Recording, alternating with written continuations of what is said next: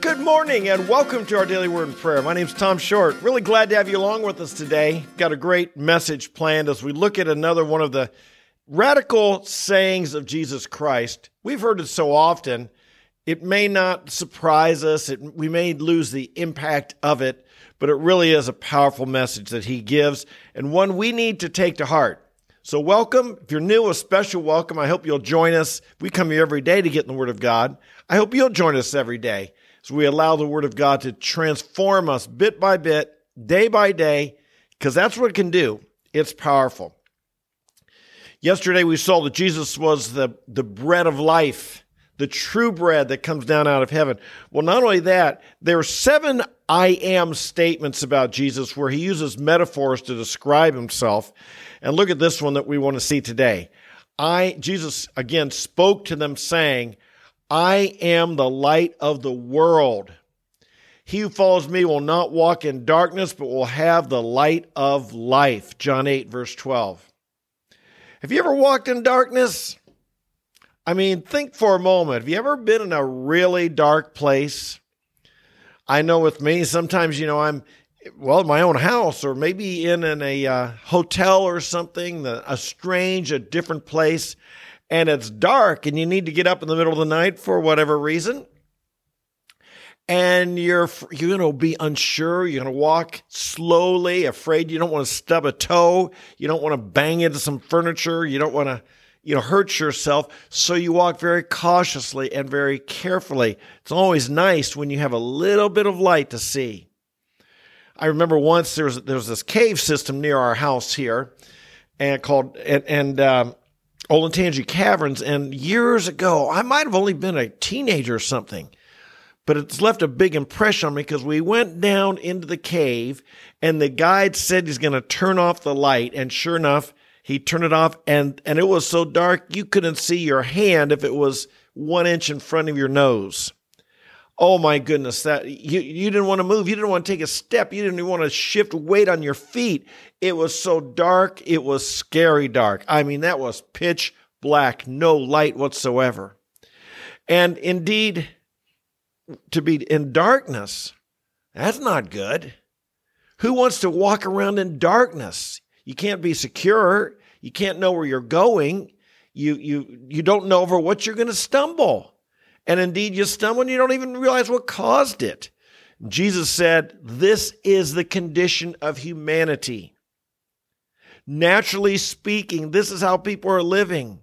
They don't even realize what they're stumbling over. There are spiritual forces, demonic forces that are affecting their lives, and they don't even realize it because they're in the darkness. But Jesus said he's the light of the world, and he can turn the light on for us, and he can change the way you and I live our lives. You and I are now walk in the light. We're to have confidence. We're to know what's going on. We're to be enlightened. I don't want to get ahead of myself. Let's look at a little bit more about what this means, the light of the world. And we're going to go back to the very beginning of the book of John, and we'll start with verse 1. In the beginning was the Word, and the Word was with God, and the Word was God. He was in the beginning with God. All things came into being through him, and apart from him, nothing has come into being that has come into being. This, of course, we know is speaking about Jesus. And we know this in verse 14. It says, the Word became flesh and dwelt among us. We beheld its glory. Glories of the only begotten from the Father, full of grace and truth. So this Word that was with God and was God from the very beginning. Not Jesus didn't come into being. He's always been. He took on flesh back there in Bethlehem and actually when he was conceived in Mary's womb up in Nazareth, he took on flesh, but he's always been. He is the eternal one. All things came into being through him. The world and everything that is was created through Jesus. He's it. He's it, my friends. He's the center of it all. He's the Lord of it all. But then it goes on to say this, in him was life, and the life was the light of men. Wow. We saw yesterday that you and I must receive life from an outside source. We don't have it in and of ourselves. We got to feed ourselves, so we receive life and energy, shall we say, from the food we eat. But it says of Jesus, in him was life. And in John 5, I believe verse 26, it says of the Father, in him was life. Life comes from God. You know, scientists are always wondering, how did life start? And they'll go anywhere but the obvious. Well, the obvious is life came from God.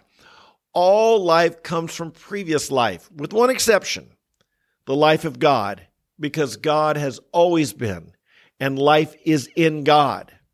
And so he is life, and his life is the light for us.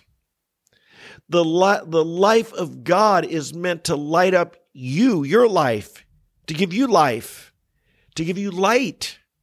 He goes on, the light shines in the darkness, and the darkness did not comprehend it. This word comprehend is an interesting one. Here it says comprehend, but other translations say empower or overpower. It did not prevail. And the Greek word here is the concept of to comprehend, to understand, so as to overtake, so as to become greater than, so as to capture. And so what this is saying is the light shines in the darkness. Brothers and sisters, do you think we live in a dark world? Yeah. The Bible says the world is fallen. Some of us in America, you know, we're used to certain moral standards that we've grown up with, of civility, of right and wrong, good and evil. And we grieve at how we see these corroding and just being eroded, and how these standards are just vanishing. And now we have light. We exchanged. We brought on the darkness for the light. We call evil good and good evil. My goodness, we see, if you watch much news or the things that have been going on this month of June as people parade around glorying in their shame, it is disgusting. It is discouraging. It is disheartening. And we say more and more, I live in a dark, dark world. And we see the way people treat one another. And we see increased acts of incivility. We see treatment of children and losing their innocence at a young age. And we say, it's dark. And sometimes we wonder, will the darkness prevail? But this verse tells us, no, it won't. The darkness will not prevail. The darkness will not overcome. The darkness will not take hold of the light in such a way as to overpower it. Now, I might add, this is really something, there is a spiritual battle. I've seen it so for many years on the campus that they're coming after the Bible. They're coming after Scripture. They're coming after more than just freedom to do what they want. The people who want to live in the darkness, they know that the number one thing that stands in the way is the Word of God and the people of God, the church of God. And so this is why they want to come after the Bible, undermine the Bible, cause us to doubt the Bible. I call it opposition research. You know, in a political campaign, they check out the opponent. They watch everything the opponent has said. They get all the video, and then they take things out of context and they make it black and white and grainy and put it on a TV in a commercial that makes a guy look like he's Hitler or something. How could anyone be for this person? And a lot of people fall in political campaigns for this opposition research. The same with God. The devil does that. The devil does opposition research on the Bible. Atheists and skeptics, they do opposition research on the Bible, and they want to undermine it because they realize they want to try and overcome, to prevail over the light. But the darkness can never overpower the light. As long as the light is shining, it always wins over the darkness. I could have been down in that dark, dark, dark, dark cave, and if I would have just lit a lighter or turned on a little flashlight, that would have been brighter, that would have prevailed. Now, it might not light up the whole cave, but all the darkness in the world can't put out a flashlight or can't put out a flame. And so the darkness doesn't overcome it. Look what else it does. It's speaking, continuing on in verses 8 and 9 in John chapter 1, it speaks of John the Baptist. It says, he, John the Baptist, was not the light, but he came to testify about the light. There was the true light, which coming into the world enlightens every man. Hallelujah for that. What good news that we know that there's something Jesus does that enlightens every person. Now, of course, we want to tell people about him, but it has the power. The gospel has the power to save, to enlighten, to turn on the light bulb for any person. There's no one beyond God's reach. Sometimes we see things that are just so disgusting in how humans behave, and we think that person is beyond God's reach. Are they? Or does the gospel, the light of Jesus, enlighten every man? Hey, it reached you. It reached me. Don't think it can't reach anybody.